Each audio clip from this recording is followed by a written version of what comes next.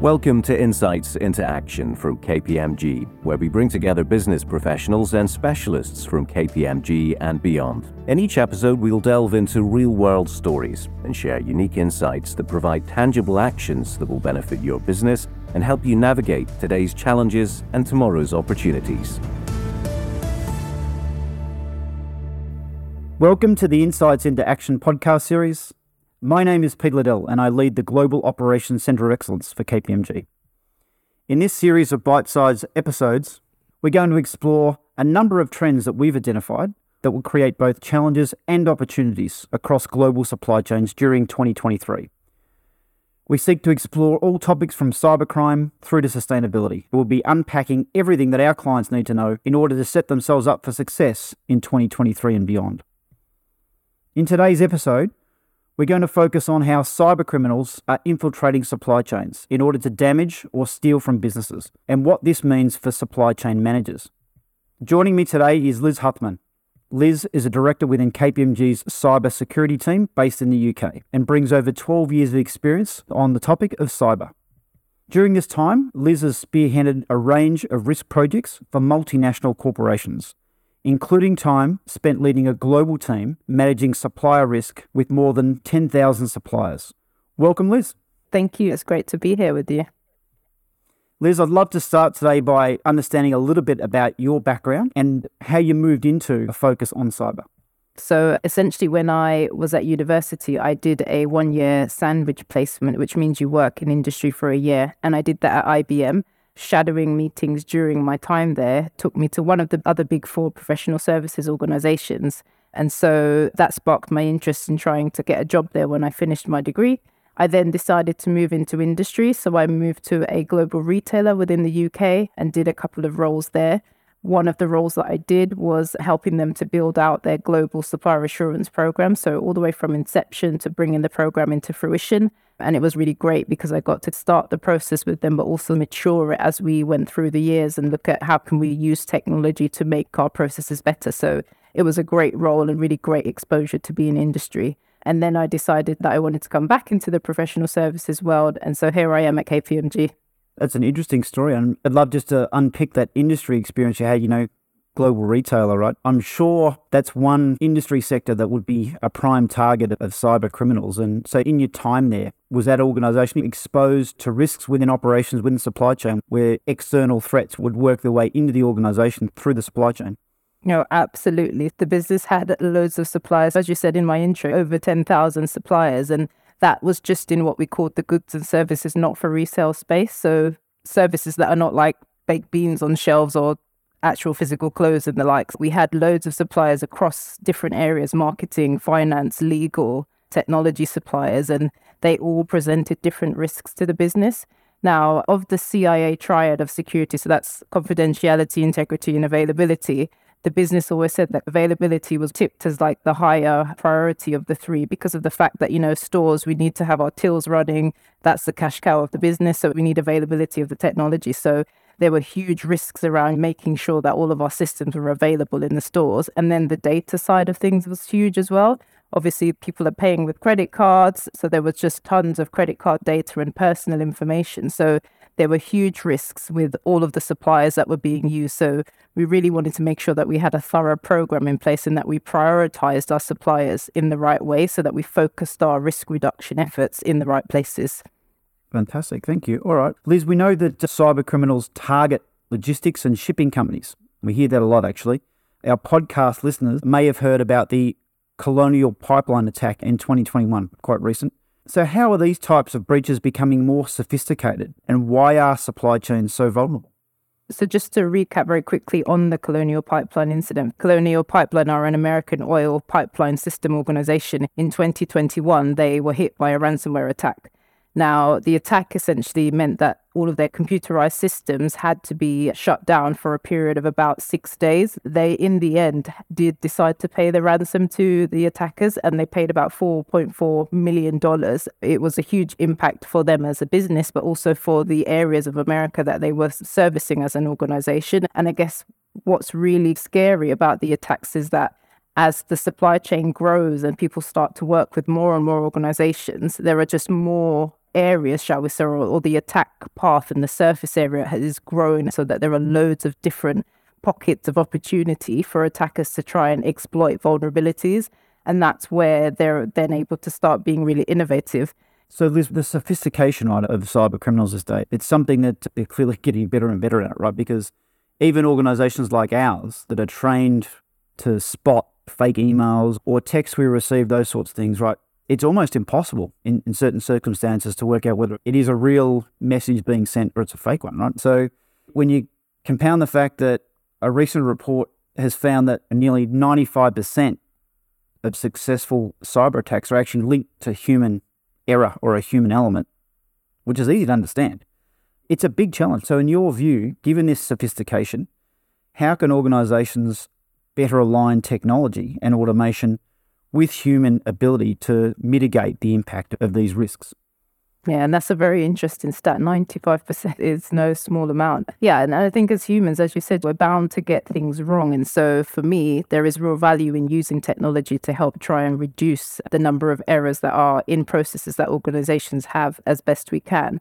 And I think one of the places that organizations can start from is looking at what are the good soft skills that we as an organization have, and then how can we use technology to better enable what we're doing.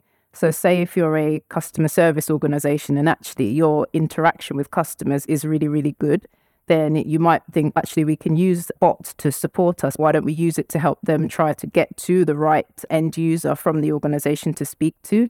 So that way it's enabling what you do, but also kind of taking out some of those low value but high risk of things going wrong type tasks within the service that you're offering. The other thing, Liz, and again, just reflecting on a recent experience myself, right? In addition to the team members, so the human element, I think there's also a side around corporate policy, right? Recently, there was 6 of us in Australia who have regional or global roles, and we were assigned a credit card, and all 6 of us received this email. Now, not one of us responded because all 6 of us immediately thought it looked like a fake email, but it was legitimate. So the sophistication of the cyber criminals and their ability to mock and create things that look like realistic corporate emails, it just shows you that corporate organizations need to make sure that they're interacting with their customers, with their suppliers, with third parties in a way that also enables them to respond.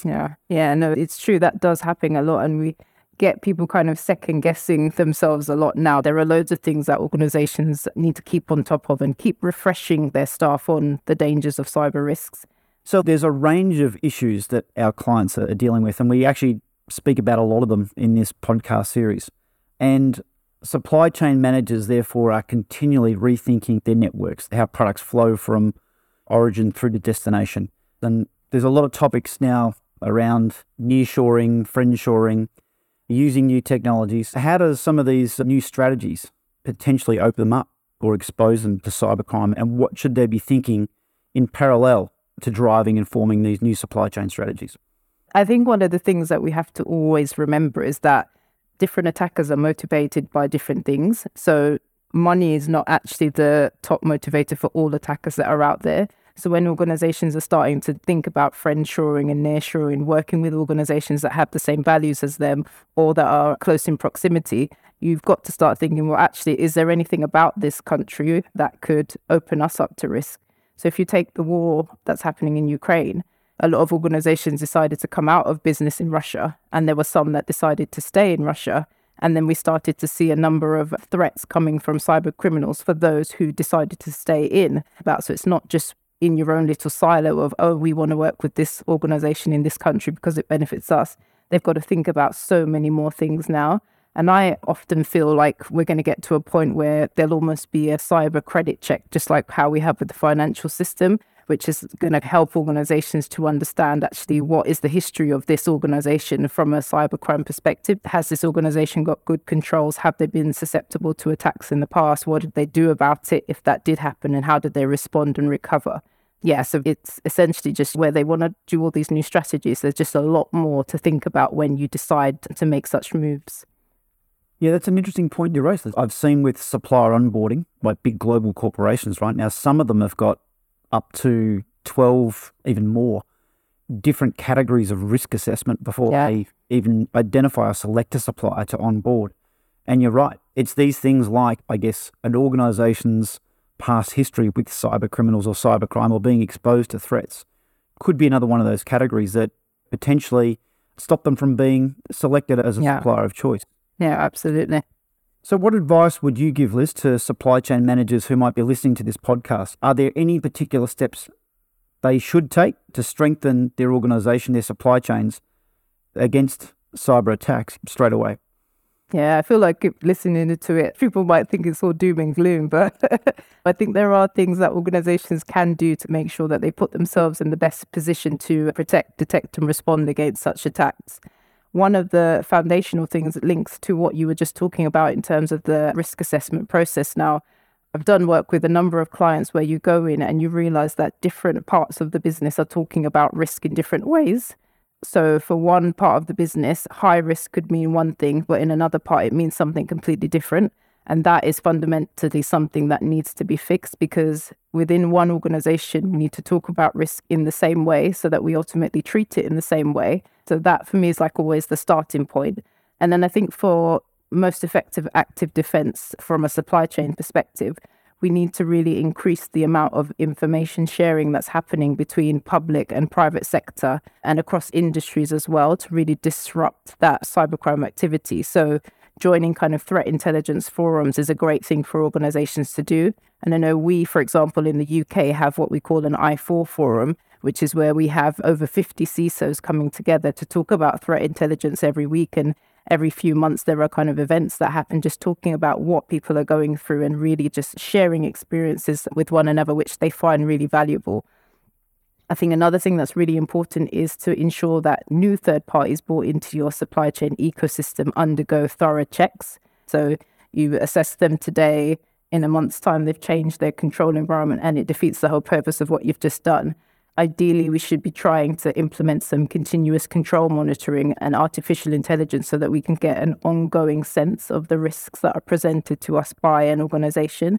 And then another thing to mention is around Internet of Things devices. We know that the security over IoT devices hasn't been well policed. And obviously there are loads of organizations that just buy different devices, barcode readers, mobile scanners for the likes. And it's how secure are those devices and what process have they gone through before they've been put on the shelves. So those sorts of things need to really be checked by organizations, and they need to make sure that their operational technology and the IoT aspect of things are included within their end-to-end supply chain process. For many people listening, I'm sure they'd be amazed like I was when I heard an industry speaker late last year talk about, for certain industries, the volume of attacks that organizations face on a daily, weekly basis. And I'm sure for industries or sectors like financial institutions, the big banks, they're facing hundreds of thousands of attacks a month, which is phenomenal. Yeah. The other thing that really makes organizations hit home on it is when they hear another organization in their industry that's gone through it and they talk through the process, and